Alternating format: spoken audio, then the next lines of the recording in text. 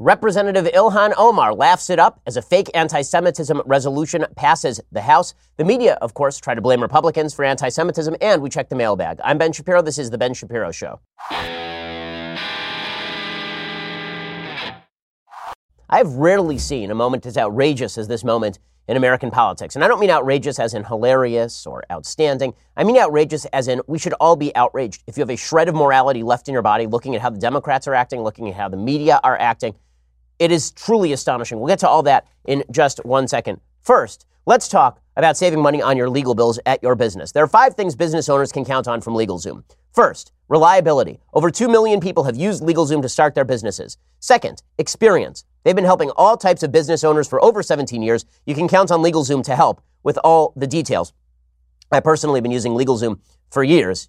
I am a lawyer, and they have great legal resources. Number 3, helpful support. They have the right people standing by, ready for your questions, all based in the United States. Number 4, legal advice. LegalZoom is not a law firm, but they have a network of independent attorneys licensed in all 50 states. They can help you review contracts, help with employment laws, advise you on many of the hurdles that pop up when you're running a business. And finally, number 5, no surprises. LegalZoom provides complete transparency with upfront pricing, customer reviews, and a satisfaction guarantee. Check out LegalZoom today. See how they can make life better for you and your business. And don't forget to enter Ben at checkout to save even more. LegalZoom is where life meets legal. LegalZoom.com. Don't forget to enter Ben at checkout to save even more. LegalZoom.com, where life meets legal. Go check them out right now. So we begin today with this ridiculous, stupid, foolhardy, obviously obfuscatory resolution from the House Democrats that was set to condemn, I kid you not, racism and bigotry against,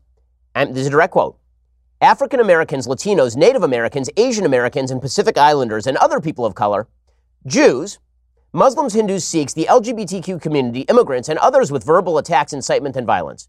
So Jews come in, I believe, 7th on that list of peoples who are protected under this resolution. And the resolution specifically calls out the effect of white supremacy, white supremacist anti-Semitism, among other things that are targeted by white supremacists, other groups targeted by white supremacists. Let's remember, this resolution that was sponsored in the House yesterday and passed overwhelmingly was a direct response to Representative Ilhan Omar, Democrat of Minnesota, who is an open anti-Semite, who has apologized some 3 times in the last 6 weeks, or quasi-apologized, or not apologized, for 3 separate openly anti-Semitic statements. 1, she suggested that Israel, the Jews, had hypnotized the world with their Jew powers. 2nd, that Jewish money lay behind American support for Israel. And 3rd, that American supporters of Israel were, in fact, loyal to Israel itself. And so those are all 3 anti-Semitic statements. Not one of them has to do with Israeli policy. So what do the Democrats do? First, they remove Ilhan Omar's name from an anti-Semitism resolution. Then they say, you know what, we can't condemn anti-Semitism because people might read between the lines and see we're talking about Ilhan Omar. So instead what we will do is we'll condemn all bad things. And then just to make sure that we obfuscate the rationale for this whole thing, we'll talk about white supremacy, as though that's the issue of the last 6 weeks. Now, recall, there was a House resolution passed against white supremacy in January. It was voted for unanimously in the House. So this is nothing new. The only thing that is new here is that Democrats are openly pandering on behalf of Ilhan Omar. They decided that it was more important to greenlight anti-Semitism from members of their intersectional base than it was for them to condemn anti-Semitism. It is, in fact, that simple. It is that easy. They passed a 7-page resolution that is filled with all sorts of randomness, specifically in order to avoid talking about Ilhan Omar. That's all this was. So this thing passes overwhelmingly because Democrats are passing something that is, quote unquote, unobjectionable. But there are some people on the right who don't vote for it. Why? Because they say openly, we're not voting for this thing because it's an open and obvious attempt to obfuscate the actual issue here, which is the anti-Semitism of a member of the House who is not even being removed from the Foreign Affairs Committee. And so how do the media react to that? They say, oh, look, Republicans are pro-anti-Semitism. I'll explain how all this works. So let's begin with the various players talking about this idiotic resolution, which is designed to, again, cover for Ilhan Omar's anti-Semitism. That is the only reason that this resolution came to the floor, and it's the only reason it is this broad, condemning all the things. So here's Nancy Pelosi yesterday talking about the resolution right before its passage. I don't think that that the Congresswoman is perhaps appreciate the full weight of how it was heard by other people, although I don't believe it was intended in any anti-Semitic way. We're working on something that is one resolution addressing these forms of hatred, not mentioning her name, because it's not about her. It's about these forms of hatred. So Pelosi explicitly says it's not about her, except for how this whole thing is about her. This whole thing is about Ilhan Omar. The only reason we're having this discussion is because she keeps saying anti-Semitic stuff, because she knows what she is saying, and she doesn't care, because she's an anti-Semite. But Pelosi openly acknowledges that this resolution is designed to avoid talking about all of this. Representative Ted Deutsch, maybe the only honest Democrat left in the Democratic caucus, he gets up on the floor of the House, and he talks about how the resolution really should only address anti-Semitism, but his fellow Democrats are too gutless to do that. This is not political.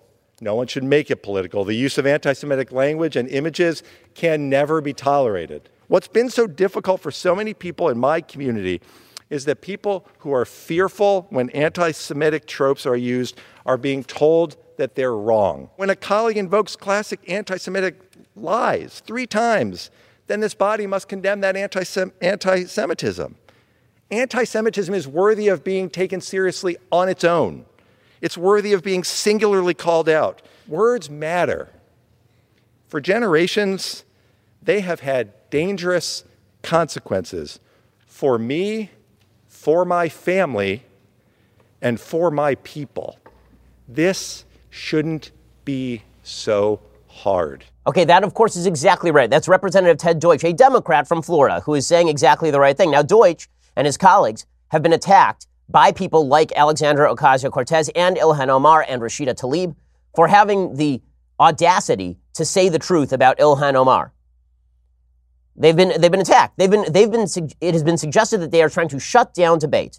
And all the 2020 leading Democratic candidates have come out in favor of Ilhan Omar. Most strongly, of course, Bernie Sanders, which is of most use to members of the left who want to claim that this isn't anti-Semitic. They point to Bernie Sanders. They say, well, if Bernie greenlights, Bernie's Jewish. Okay, Bernie Sanders has about as much connection to the Jewish community as a ham sandwich, meaning he was born Jewish. He is an overt atheist. He's a radically anti-Israel socialist. Like, where exactly is his deep connection to Judaism? It doesn't exist. But he is convenient to use because, of course, he is ethnically Jewish. So that allows people to use him as cover.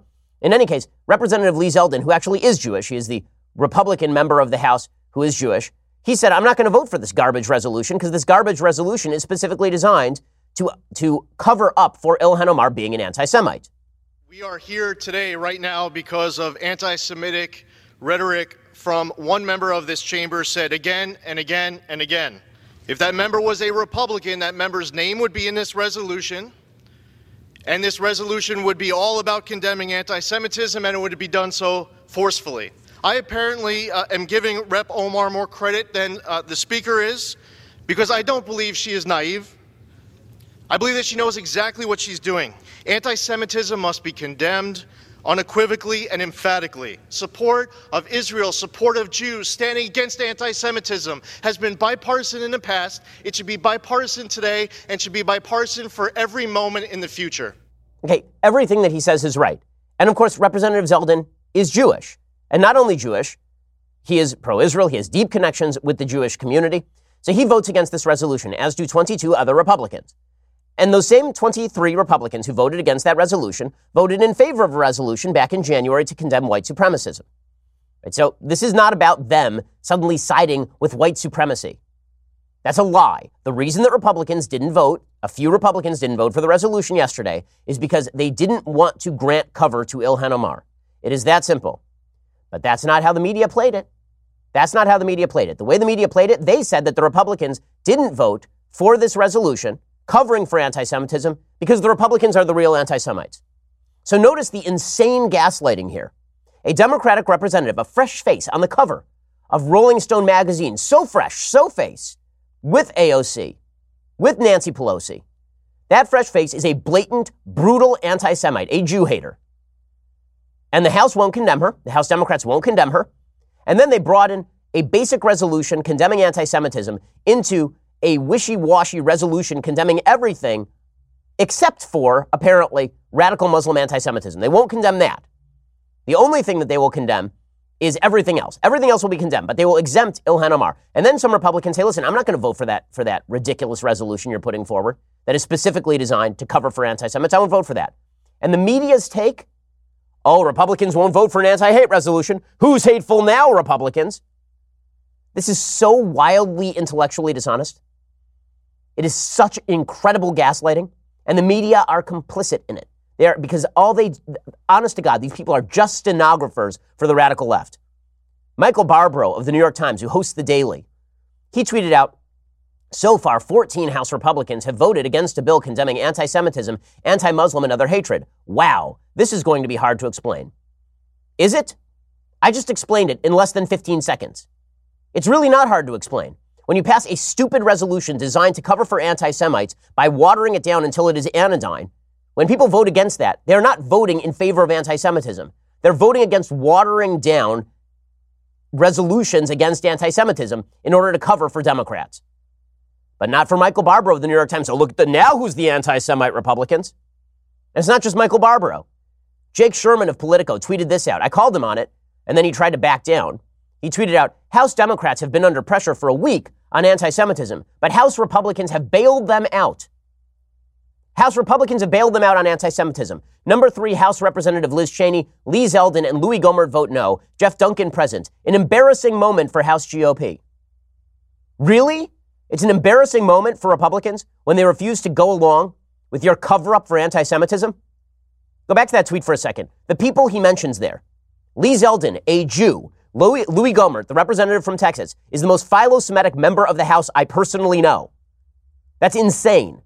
Representative Liz Cheney herself put out a statement explaining why she voted like this. Quote, today's resolution vote was a sham put forward by Democrats to avoid condemning one of their own and denouncing vile anti-Semitism. While I stand wholeheartedly against discrimination outlined in this resolution, the language before the House today did not address the issue that is front and center. Representative Omar's comments were wrong, and she has proven multiple times she embodies a vile, hate-filled, anti-Semitic, anti-Israel bigotry. She deserves to be rebuked by name and removed from the House Foreign Affairs Committee, so there is no mistake about the values and priorities that the House stands for. For Democratic leadership to kowtow to their radical members and refuse to offer legislative language that criticizes Representative Omar's statements in the strongest possible manner confirms what we already knew, that their party is controlled by far-left extremists who can't even muster the courage to stand up to blatant anti-Semitism.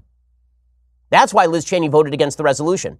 But the media say, oh no, she did it because really secretly she's the anti-Semite. See, if you don't go along with the cover-up, that means that you're the real anti-Semite.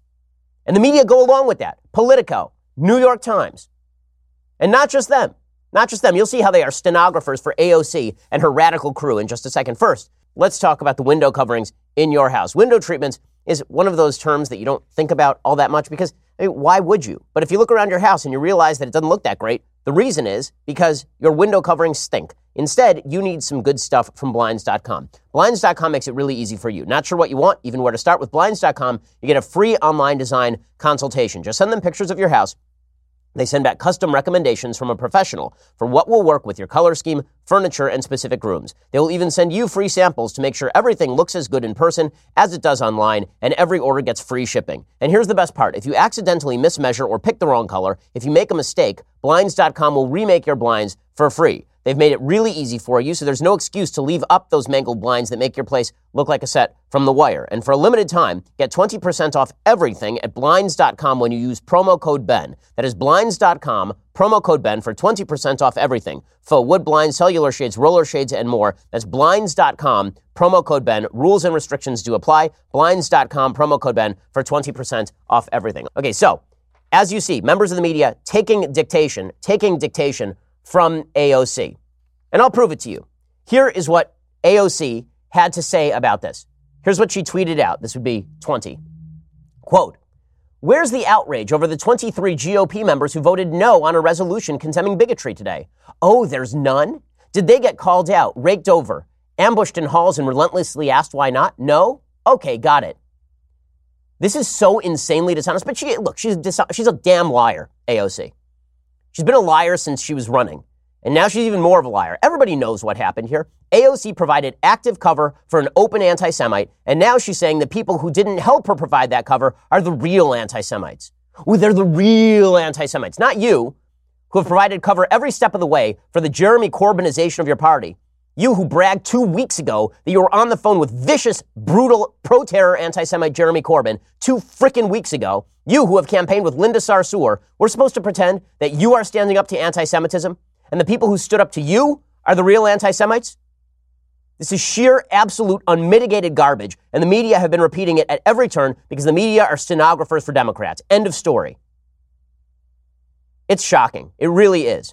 And for those who believe that there was a real, genuine effort to fight anti-Semitism yesterday by the Democrats, I present to you Ilhan Omar's response to all of this. First of all, Omar actually went out and was hugging people on the House floor yesterday after this resolution passed. Why not? She defeated Nancy Pelosi. But then she released a statement. And here was her statement that was released alongside Rashida Tlaib, another anti-Semite, and Andre Carson of Indiana, who is also a Muslim, but I have no evidence he's an anti-Semite. They issued the following statement after the House voted overwhelmingly to condemn all kinds of hate. Quote, "Today is historic on many fronts. It's the first time we have voted on a resolution condemning anti-Muslim bigotry in our nation's history. Anti-Muslim crimes have increased 99% from 2014 to 2016 and are still on the rise." Are you getting this? Are you getting this? Ilhan Omar said anti-Semitic stuff, and today is celebrating a resolution to condemn Islamophobia. You reading this? Then she gets to anti-Semitism. What does she say? "We are tremendously proud to be part of a body that has put forth a condemnation of all forms of bigotry, including anti-Semitism, racism, and white supremacy. At a time when extremism is on the rise, we must explicitly denounce religious intolerance of all kinds and acknowledge the pain felt by all communities. Our nation is having a difficult conversation, and we believe this is great progress." So this is the code now. Difficult conversation is I say something blatantly anti-Semitic, and then we cover for me. Hey, that's a conversation, guys. That's what Ilhan Omar says. And you can tell that Ilhan Omar is real sorry about all of her anti-Semitism. Yesterday, she retweeted a particular tweet by a guy named Mehdi Hassan. Mehdi Hassan tweeted something out about Meghan McCain. So we have to reverse course. Meghan McCain was on The View. Meghan McCain does an excellent job on The View of representing decency and conservatism. So yesterday she was talking about anti-Semitism being glossed over by the Democrats, and she got emotional. Here's what it sounded like. The idea that this is politicized, I was very nervous to talk about this on the show because I thought it would become politicized, and it really shouldn't be. On both sides, it should be called out. Right. Mm-hmm. And just because I don't technically have Jewish family that are blood related to me, it doesn't mean I don't take this as seriously, and it is very dangerous. Very dangerous. And I think we all collectively as Americans on both sides, and what Ilhan Omar is saying is very scary to me, and it's very scary to a lot of people, and I don't think you have to be Jewish to recognize that. Of course, she is exactly right. So what did Ilhan Omar do? What's so offensive about what she said? She said Ilhan Omar's comments are anti-Semitic and anti-Semitism is bad. So Mehdi Hassan, he is a columnist for Al Jazeera. He's a columnist for The Intercept, which is a wild, radical left publication that is supremely anti-Israel and is quite friendly with anti-Semitism. He's a host on Al Jazeera English. He tweeted out, quote, "Meghan's late father literally sang bomb, bomb, bomb, bomb, bomb Iran and insisted on referring to his Vietnamese captors as gooks. He also, lest we forget, gave the world Sarah Palin. So a little less faux outrage over a former refugee turned freshman representative, please." So this Al Jazeera host's response is not that Ilhan Omar isn't anti-Semitic. It's that Meghan McCain's dad is a bad guy, so Meghan McCain should shut up about anti-Semitism. And who retweeted that? Oh, Ilhan Omar retweeted that, of course, because she is not in the slightest embarrassed or upset by her anti-Semitism. She's quite happy about it. And why shouldn't she be happy about it? The entire Democratic Party just caved and covered for her. Why shouldn't she be overjoyed at the treatment that she has just received? We know who's in the driver's seat now, and it's the anti-Semites. And by the way, let's not pretend that this has nothing to do with anti-Semitism when it comes to Ilhan Omar's comments. Eli Valley is another radical left cartoonist. Sometimes I believe he's associated with some of the folks at The Intercept. And Eli Valley put out this cartoon. You should subscribe so you can actually see what the cartoon looks like. It is straight from the pages of Der Stürmer. It is a Nazi cartoon. Okay, Eli Valley puts out a cartoon, and it shows Meghan McCain wearing a cross necklace, and in one hand, she has a box of matzo ball soup mix, and he makes her look, of course, hideous and overweight and all of this. And in the other hand, she has a Jewish star marked Yud, like Juden, as in like the Nazi yellow star. And then she has on the table in front of her a copy of Yentl and a book called Jewish Race Explained. and says the things she said about the Holy Land, that refugee girl wants to exterminate us Jews. I mean, this is straight up. It is straight up Jew hatred. And the attempt to suggest that Meghan McCain doesn't know what she's talking about because she's not Jewish and therefore she shouldn't care about anti-Semitism. The radical left is fine with anti-Semitism. They're not just fine with it, they are enthusiastic about anti-Semitism. They're supremely enthusiastic about anti-Semitism, in fact. And it's obvious that they are. They've been tolerating Linda Sarsour in their midst, celebrating Linda Sarsour. Yesterday, Linda Sarsour was asked if Israel has a right to exist. Now, there's a lot of anti-Israel criticism of Israel policy that is not anti-Semitic. Saying that Israel has no right to exist, that's actually anti-Semitic. A lot of anti-Israel commentary, not anti-Semitic. Israel has no right to exist, anti-Semitic. That means the wiping out of some 6 million Jews in the Middle East and supplanting it with a radical Islamic dictatorship. Okay, that is what people like Linda Sarsour would like. So Linda Sarsour was asked specifically about this, and I'll show you her response and the response of her bodyguards in just a minute. But first, let's talk about hiring. Hiring can be challenging, but there's one place you can go where hiring is simple, fast, and smart. A place where growing businesses connect to qualified candidates. That place is ZipRecruiter.com/dailywire. ZipRecruiter sends your job to over 100 of the web's leading job boards, but they don't stop there. With their powerful matching technology, ZipRecruiter scans thousands of resumes to find people with the right experience and then invites them to apply to your job. As applications come in, ZipRecruiter analyzes each one and spotlights the top candidates, so you're never going to miss a great match. ZipRecruiter is so effective that 80% of employers who post on ZipRecruiter get a quality candidate through the site within the very first day. Right now, my listeners can try ZipRecruiter for free at this exclusive web address, ZipRecruiter.com/dailywire. That is ZipRecruiter.com/DAILYWIRE, ZipRecruiter.com/dailywire. ZipRecruiter is indeed the smartest way to hire. Go check them out for free and give them a try. ZipRecruiter.com/dailywire. There's a reason we use ZipRecruiter here at the Daily Wire offices to make sure that we find the best employees quickly. ZipRecruiter is the smartest way to hire. Alrighty, so Linda Sarsour is good proof of just where the Democratic Party now stands, what they are willing to stand for. So here was Linda Sarsour yesterday being asked whether the state of Israel has a right to exist. And then wait till you hear what her bodyguards have to say to people asking her the question.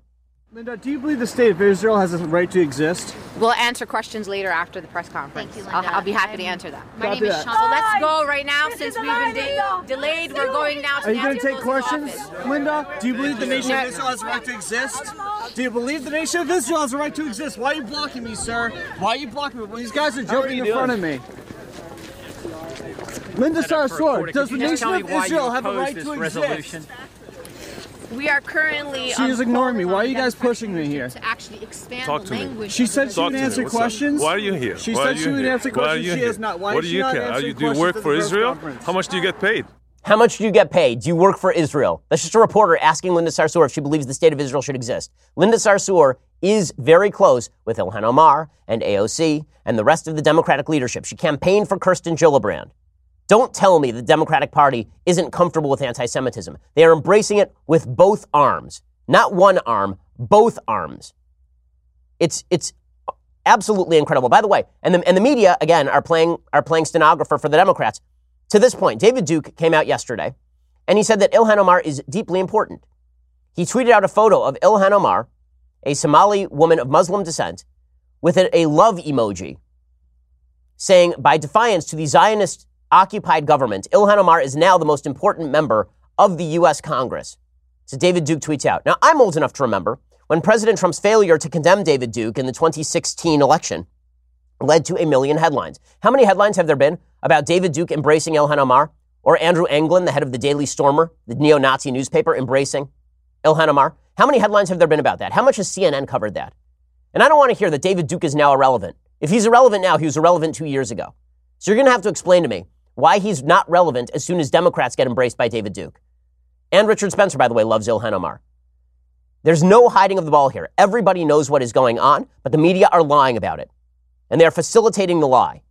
And it's absolutely horrifying. Now, what exactly is going to be the outcome of all of this? Well, it's pretty obvious that the Democratic Party has been taken over by the radicals. And as I've been saying for the past several days, the Democratic Party may not be fully anti-Semitic, but they are happy to embrace anti-Semitism if it means that they get to make common cause with the radical socialist base. That's what's going on here. That's why Bernie Sanders was first out of the gate defending Ilhan Omar. That's the real story. So President Trump comes out today, and he is talking about this resolution, and he says that he thought it was disgraceful, and then he characterizes the Democratic Party. I thought yesterday's vote by the House was disgraceful because the Democrats have become an anti-Israel party. They've become an anti-Jewish party. And I thought that vote was a disgrace. And so does everybody else if you get an honest answer. If you get an honest answer from politicians, they thought it was a disgrace. The Democrats have become an anti-Israel party. They've become an anti-Jewish party. And that's too bad. Okay, there's no question that what he is saying is correct. I mean, that is just correct. Now, you can rip on Trump all you want, but forget about who's saying it. Has the Democratic Party become anti-Israel? There's no question they have. They became anti-Israel under the auspices of Barack Obama, who's a radically anti-Israel president, a man who helped lie to the American people, promulgated a massive lie to the American people in order to push forward an Iran deal that endangers the state of Israel, a man who allowed anti-Israel resolutions to go forward at the UN Security Council, a man who attempted to block Defense Department aid to Israel in the middle of the Gaza war in 2014. Barack Obama was radically anti-Israel. His administration was radically anti-Israel. There's no other way to put that. And as far as them being an anti-Jewish party, they just proved it yesterday. I mean, they proved it on the floor of the House. So everybody's going to say, oh, well, Trump and Charlottesville and David Duke and all this. Fine. Say all that's true. Say that President Trump said some really bad stuff a couple of years ago, that he made common cause with anti-Semites, or at least was silent toward them, or winked and nodded at them in 2015, 2016, and into 2017. Say all those things. The Democratic Party, the approval of Israel inside the Democratic Party is at all-time lows. It is well below 50%. In the Republican Party, it is up near 80%.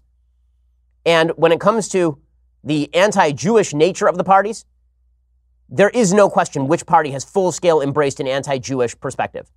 And that is the Democratic Party. President Trump got shellacked by the vast majority of elected Republicans after Charlottesville.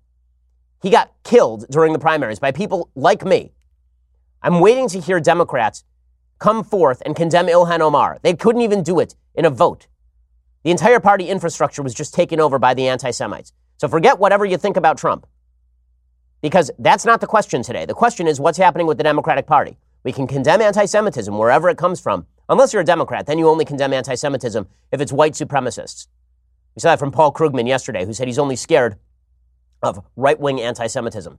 You know, ask the Jews in the Middle East, ask the Jews in Europe, ask the Jews who are being beaten on the streets of Brooklyn, not by white supremacists, but by members of the intersectional coalition. Ask them which type of anti-Semitism is dangerous. The answer is all, but it is the left that is openly embracing anti-Semitism and allowing it to guise itself as just mere anti-Israel talk. It's sheer nonsense. Now, this all has consequences. By the way, Ilhan Omar completely unrepentant today. She was profiled by Politico. She said, I am certainly not looking to be comfortable. I don't want everyone necessarily to feel comfortable around me. I think really the most exciting things happen when people are extremely uncomfortable. Yes, making the Jews uncomfortable every day, Ilhan Omar. And then you have Anna Palmer, a reporter for Politico, saying, I've heard this from more than one freshman Democrat when asked about Omar's comments. They use the word uncomfortable often. Need for those types of conversations. So Democrats are now saying, anti-Semitism, let's have a conversation. Let's have a conversation. And then Politico has another story out today about how Bernie Sanders raced to support Ilhan Omar, knowing that a lot of people on the left would be very happy with an ethnic Jew defending Ilhan Omar. Matt Continetti, the editor of the Washington Free Beacon, has a really good piece out today. He says, if anti-Semitism is the price of a socialist America, so be it. Obviously, that is true. Obviously, that is true. Now, we'll get to what this means for the future of the Democratic Party in just 1 second. First, you're going to have to go over to dailywire.com and subscribe. Go subscribe right now over at dailywire.com. Get the rest of our show live for $9.99 a month. Then you can also get 2 hours additionally in the afternoon. We're having on Representative Lee Zeldin a little bit later today to talk about this ridiculous resolution. Also, when you spend $99 a year, you get the Leftist Tears tumbler. This world-famous Leftist Tears tumbler. Today, we are featuring a Daily Wire premium subscriber. We wanted to give a shout-out to a different subscriber every week as a thank you for helping support the Daily Wire, because who wouldn't want to get a shout-out on the largest, fastest-growing conservative podcast in America? This week's shout-out goes to Nathan at it's TONN 85 on Twitter. Nathan is flying high in the sky while sipping those Leftist tears, still hot at that great altitude. Nathan, excellent shot of the tumbler. Thanks for being a subscriber. If you want to receive one of the most amazing shout-outs you've ever experienced, make your life worthwhile right here on The Ben Shapiro Show. You have to be an annual subscriber. You have to post a photo of your Tumblr on either Twitter or Instagram with the hashtag #LeftistTearsTumblr. You can even be in the photo if you'd like, or you don't have to be. Just send us those photos. So go check us out, subscribe, you get the rest of the show live. Also, we have a great Sunday special coming up this week with Arthur Brooks at American Enterprise Institute. When you subscribe, you get that a day early on Saturday. We're always upgrading our content. We answer questions during the breaks of our radio show sometimes. So lots of stuff going on when you subscribe. Go check us out also at YouTube, iTunes. Leave us a review. We always appreciate it. We are the largest, fastest growing conservative podcast and radio show in America.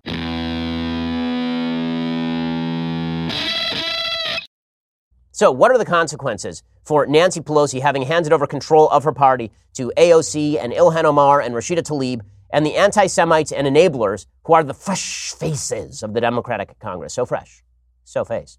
Politico has a piece today. Here's what they say. They have gathered in defiance of the freezing temperatures on a late February night, scores of them twirling Somali flags in one hand and American flags in the other, crowding the arrivals terminal and waiting to welcome one of their own. The vast Somali community in the Twin Cities is like one sprawling extended family, explains Ali Aden, a 39-year-old engineer who came to the U.S. 2 decades ago as we survey the scene. When a prominent member of the family arrives, it's customary to greet them this way. Is it Congresswoman Omar they're waiting for, I ask, referencing the freshman Democrat whose district we're standing in? Ilhan, he smiles broadly, no. If it were Ilhan, the whole city would be here. Instead, it was just to meet some obscure Somali dignitary. But Omar is a rock star in her district. Also, she's on Rolling Stone, so I guess Democrats are trying to make this anti-Semite an actual rock star. Omar was destined to stand out. After Congress changed its 181-year-old rule prohibiting headwear to accommodate her, she became the first person to wear a hijab on the House floor. But it wasn't her wardrobe or her religion or her gripping biography as Congresswoman who came of age in a refugee camp that distinguished Omar in her early days on Capitol Hill. Rather, it was her usage of social media and the uproar that ensued. And then talks about her anti-Semitic comments. And then she talks about what exactly her perspective is. And her perspective is that they need to make Jews uncomfortable, and they also need to move in an incredibly socialist direction. Omar says, I'm certainly not looking to be comfortable. I don't want to make everyone necessarily feel comfortable around me. I think the most exciting things happen when people are extremely uncomfortable. And then she says, this is the best part of it, she starts ripping on Barack Obama. Right? She says that Barack Obama was a problem. She says the hope and change offered by Barack Obama was a mirage. Recalling the caging of kids at the U.S.-Mexico border and the droning of countries around the world on Obama's watch, she argues that the Democratic president operated within the same fundamentally broken framework as his Republican successor. We can't only be upset with Trump. His policies are bad, but many of the people who came before him also had really bad policies. They just were more polished than he was, Omar says. And that's not what we should be looking for anymore. We don't want anybody to get away with murder because they are polished. We want to recognize the actual policies that are behind the pretty face and the smile. So she is ripping on Barack Obama, and she wants a socialist takeover of the Democratic Congress. She says, I don't believe that tiptoeing is the way to win the hearts and minds of the people. I get saddened by some of my freshman colleagues who can't understand that within their districts, the idea of Medicare for all is extremely popular. The Green New Deal is a very popular idea in their districts. Making sure that we have a final fix to our broken immigration system is very popular in their districts. What they pay attention to is the rhetoric that says this is a red to blue district. You have to be careful. You can't talk about these policies. Well, in reality, these people are like everyone else. They struggle with the cost of health care. They struggle with our broken infrastructure. They struggle with having an economy that brings them into the 21st century. And we have to be willing to have those conversations. Facing another round of denunciations, Omar refused to back down. This is all Politico kissing her rear. What ensued was a week of unmitigated chaos within House Democratic ranks. Senior Democrats pushed for a vote on a resolution condemning anti-Semitism. Younger Democrats rallied behind Omar and objected to her being singled out. And the party's leadership, desperate to defuse the situation, finally settled on a catch-all version of the resolution, condemning all forms of hate speech, including against Native Americans and Pacific Islanders. It was a clear-cut victory for Omar and her allies on the left. In a preview of her defiance, just hours before the videotaped comments thrust the Congresswoman back into the national limelight, Omar told me that Washington should get used to her troublemaking. As much as other people are uncomfortable, I'm excited about the change in tone that has taken place. That is extremely positive, she says, and my ability, I think, to agitate our foreign policy discussions in a way that many of my colleagues who have been anti-intervention, anti-war have been unable to do in the past. So, I'm okay with taking the blows if it means it will ignite conversations that no one was willing to have before. You see, she's just igniting conversations. That's all that's happening. It's not that she's a radical anti-Semite who is open about her anti-Semitism. She's igniting conversations. Well, Nancy Pelosi gets to own this crap now. Nancy, you own this. You decided to surrender your party to these people. You bought the ticket. Now you take the ride. You wanted a Bernie Sanders-led party. You got it, lady. You made this happen. You decided to surrender your party to the intersectional socialist mix. And Bernie Sanders decided to surrender his socialism to the intersectional contingent in the hopes that they would support him in the presidential race. Bernie Sanders, there is no question, is the front runner for the Democratic nomination at this point. Why? Because he is willing to pander to the intersectional base while being overtly socialist. There's a reason that Bernie Sanders came out, he knows better, and decided to openly embrace the anti-Semitic members of his own contingent and to pretend that their anti-Semitism was just anti-Israel rhetoric. Make no mistake, the Democratic left knows exactly what it's doing. And now it's going to get it good and hard. They voted for us, they're going to get it good and hard.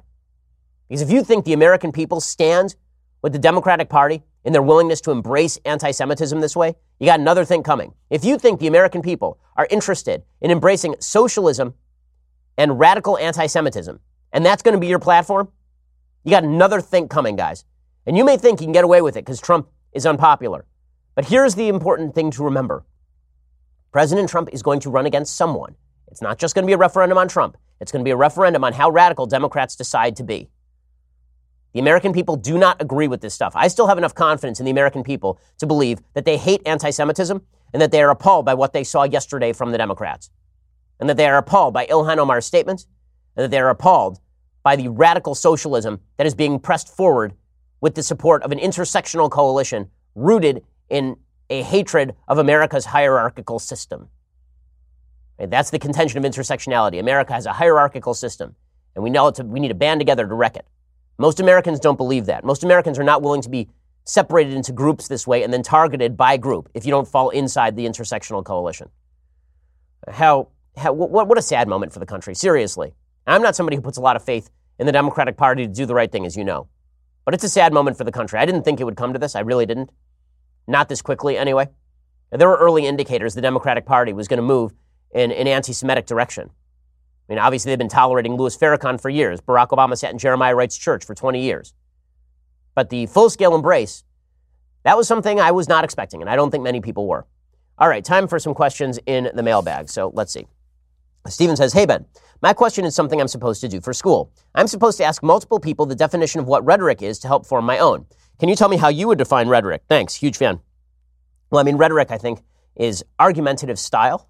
It is the choice of whether to use emotion or logic in a particular argument, how you reach out to people. Now, that's how I would define rhetoric. And it can be good, it can be bad.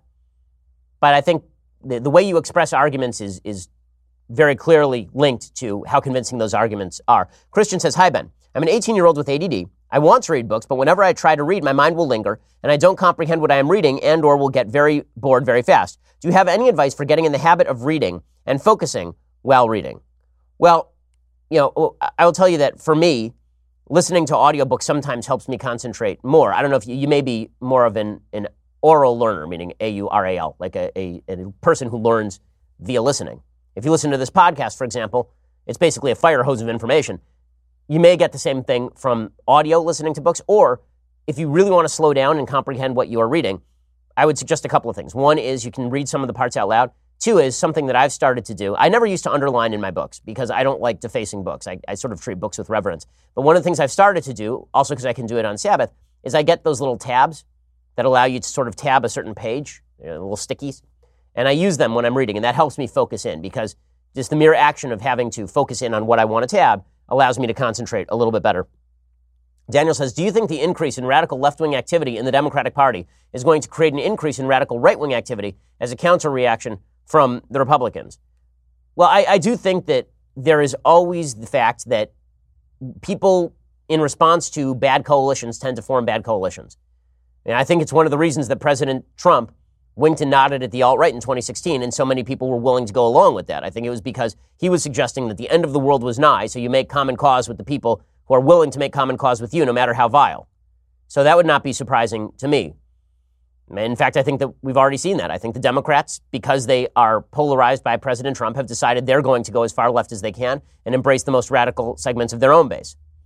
As we segment ourselves off societally, and as we see the other side increasingly as the enemy, this thing turns into a spiral of hatred that's going to get worse, I think. Rachel says, greetings, Ben. I have to write a paper for my class forming an argument either for or against keeping the Electoral College. Which side would you take and why?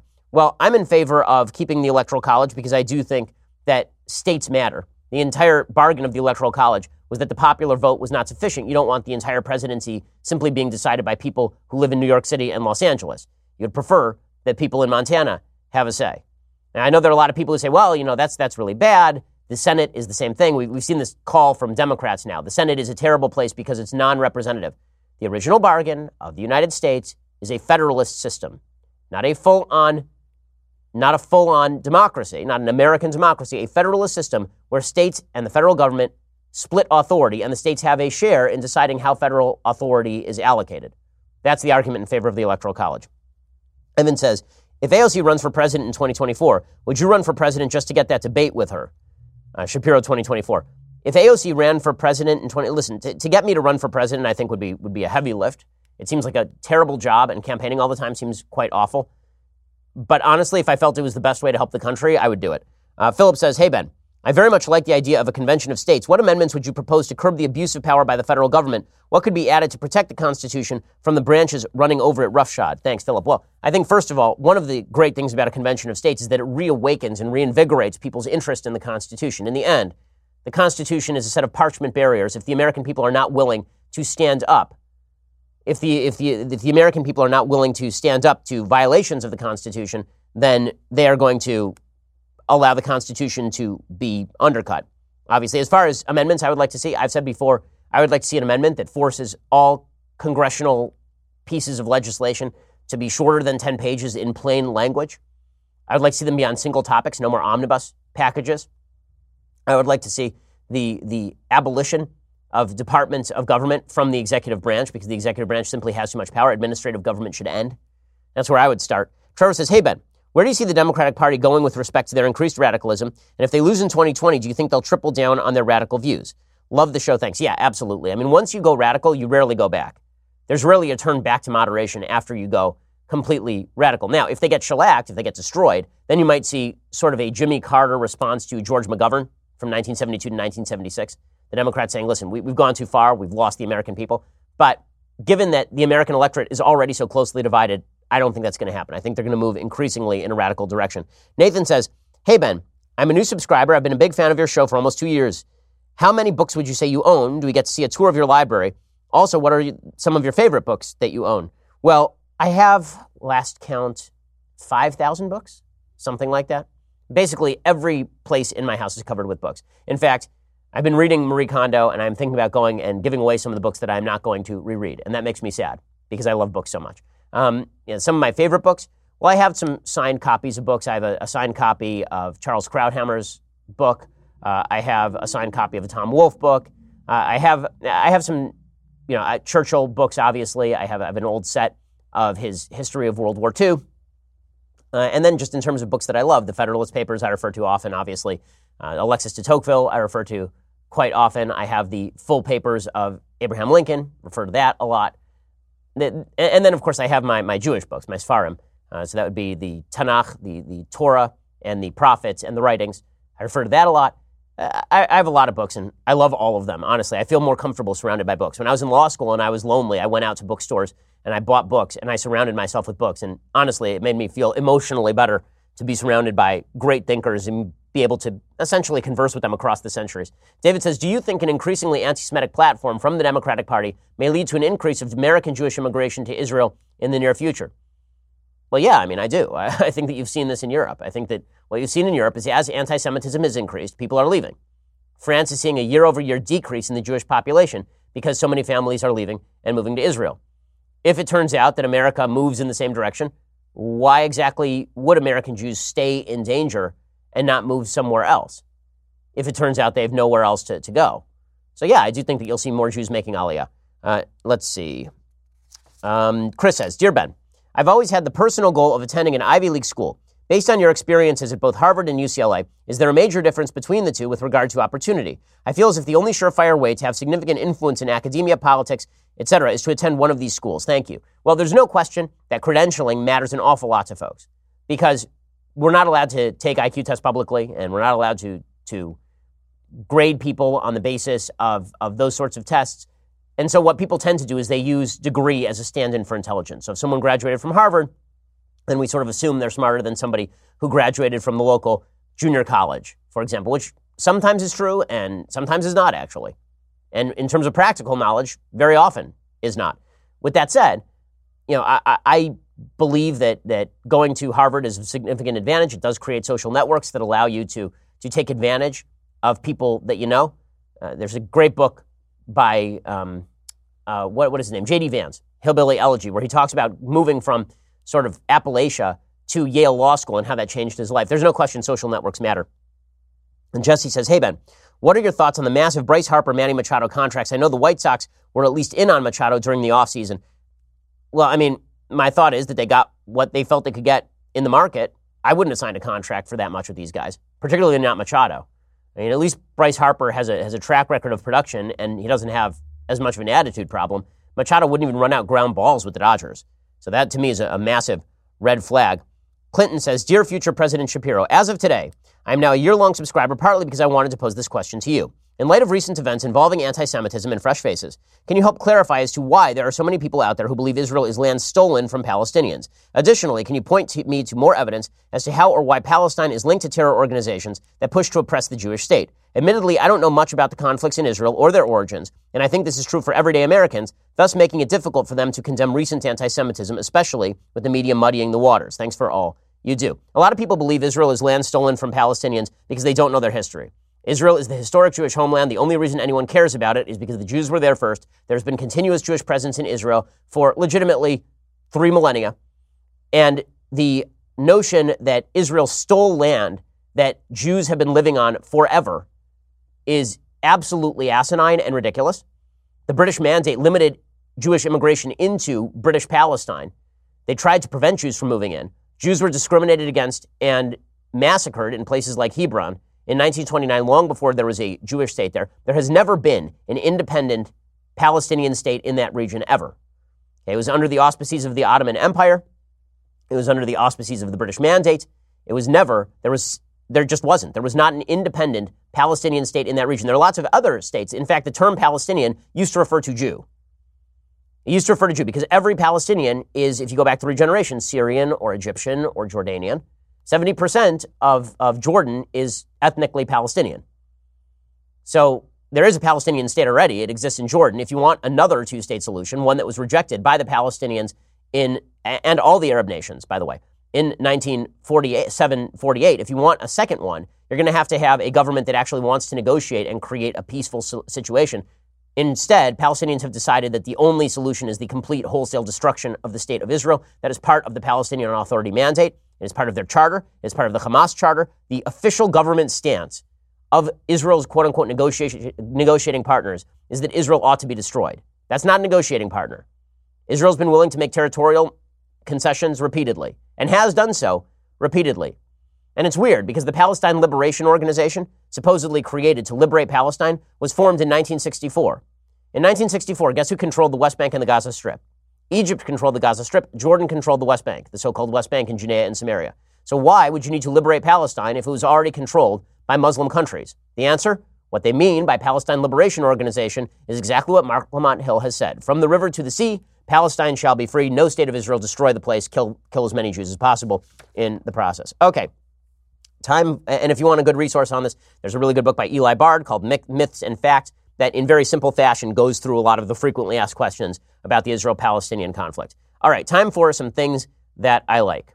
So, things I like today, there's a great new book out by Tim Carney of the Washington Examiner and the American Enterprise Institute. It's called Alienated America, Why Some Places Thrive While Others Collapse. And in it, Timothy Carney talks about why certain areas in the United States seem to be doing well, while others seem to be doing very poorly. And he points out that the areas in the United States that have the least social cohesion tend to be the ones that voted heavily for President Trump in, for example, the Republican primaries. The people who feel dispossessed, people who feel that that America is not what it used to be, that those people voted for President Trump because President Trump was resonating to their message and they were resonating to his. So what exactly is going on in these areas? Timothy Carney goes through it factor by factor. He talks about the economic effects of trade in certain areas as opposed to overall. He talks about the economic effects of robotization of massive industries. But mostly what he talks about is the fact that all of the units of social cohesion that used to exist, family, church, social institutions, have collapsed in a lot of areas of the country, and that if you actually want to revitalize those areas of the country, it doesn't actually start at the factory per se. It's not a matter of economics alone, certainly. It is more a matter of rebuilding these social institutions and rebuilding the social fabric. It's a terrific book, Alienated America. You should go out and purchase it right now. It actually echoes a lot of the same themes that I hit in my new book that is coming out in just about a week and a half here, The Right Side of History. You should go check out my book as well. But Alienated America is a really fantastic book by Timothy Carney. It's an easy read and well-written. Go check that out. Okay, other things that I like. So I have to note a thing that I really like, a person that I really like. So my producer, Senya, unfortunately, is moving on. And she is wonderful. She is just terrific. I can't say enough wonderful things about Senya. She is a kind, generous human being. She deals with all of my foibles on a daily basis. But more than that, she is a warm soul. And I am so appreciative of the time that she has spent with us here at the Daily Wire and on the Ben Shapiro Show. She's just a terrific person. I feel like we've become good friends. And so I just want to wish her the best because this is her last day of work here. So she's liberated. She gets to go and do something fun. But we're definitely going to miss her. So Senya is the chief thing human that I like today. Okay, time for a quick thing that I hate. Okay, so the thing that I hate today, I talked about a little bit yesterday on my radio show, but Ayan Presley is another one of the fresh faces of Congress. She is from Massachusetts. She has not gotten anywhere near the attention of the other fresh faces. Nonetheless, she made an insane, ridiculous, and silly proposal yesterday. She suggested that we lower the voting age to 16. Since the days of abolitionists, suffragists, and civil rights activists, young people have been pushing the wheels of progress forward. These youth, our young people, who will inherit the nation we design here by virtue of our policies or by default of our policies and authority, these very same young people should also have a say in who represents them. For your consideration, Amendment number 127, which would lower the minimum voting age in federal elections from 18 to 16 years of age.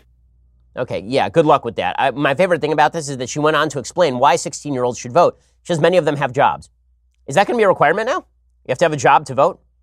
If that's the case, I'm fine with abolishing all limits on age. If you just have to have a job to vote, man, this is not going to go great for Democrats, honestly. But that's not really what she means. What she means is that we should continue to expand the voter base to a bunch of people who are dependent on government largesse. When you're 16 years old, you are still in a publicly run high school. And that means that your teachers and your peers are going to steer you how to vote. All of this is absolutely silly. 16-year-olds are less mature than they ever have been at any time in human history. 400 years ago, 16-year-olds were expected to move out of the house and be married already. Really.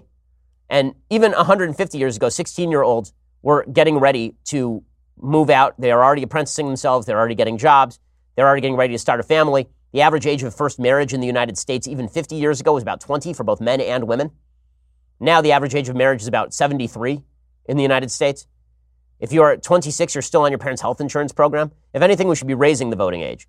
And I'm speaking as someone who was probably qualified to vote when I was 16 since I was already in college. I would gladly have raised the voting age when I was 25 to prevent other people who were 25 from voting, particularly if they're still living at home and reliant on mommy and daddy's health insurance plan. Alrighty. Well, we will be back here later today with 2 more hours. We'll be joined by Representative Lee Zeldin of New York. He's one of the Republicans who voted against the supposed faux anti-hate resolution from the Democrats. He'll stop by to explain why. You should stop by too. That's why you should subscribe so you can actually listen to those 2 hours. If not, we will see you here for the Sunday special if you're a subscriber to the Saturday special, and then we'll see you here again on Monday. I'm Ben Shapiro. This is The Ben Shapiro Show.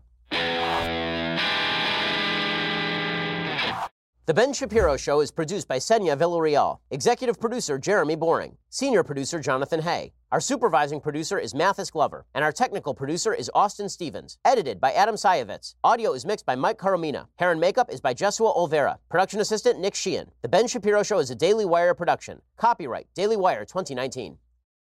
Hey guys, over on the Matt Walsh Show today, we're going to talk about the Democrats and their reluctance to condemn anti-Semitism. Why are they so reluctant? Well, it has to do with the left's victimization flow chart, their equation of victimization. Very complicated. We'll try to sort through it today. Also, AOC, Alexandria Ocasio-Cortez, thrives on false narratives. And she was pushing another false narrative yesterday, a pretty absurd one. We'll discuss.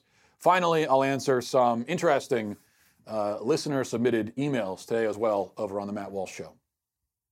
We'll get to more on this in just 1 second. First, Pure Talk believes in American values, and that free should mean, like free. So when you switch to Pure Talk today, you'll get a free Samsung 5G smartphone. There's no 4-line requirement, no activation fee, just a free Samsung that's built to last with a rugged screen, quick charging battery, and top-tier data security. Qualifying plans start at just $35 a month for unlimited talk, text, 15 gigs of data, and a mobile hotspot. Pure Talk gives you phenomenal coverage on America's most dependable 5G network. It's the same coverage you know and love, but for half the price of the other guys. The average family saves almost $1,000 a year. So I challenge you to choose a company that actually doesn't hate your guts and shares your values. Let Pure Talk's expert U.S. customer service team help you make the switch today. Go to puretalk.com/Shapiro to claim your eligibility for your free brand new Samsung 5G smartphone and start saving on wireless today. Again, go to puretalk.com/Shapiro to switch to my cell phone company. I've been using them for years. They're fantastic. You'll love them as well. Go to puretalk.com/Shapiro and claim your eligibility on that free brand new Samsung 5G smartphone. Start saving.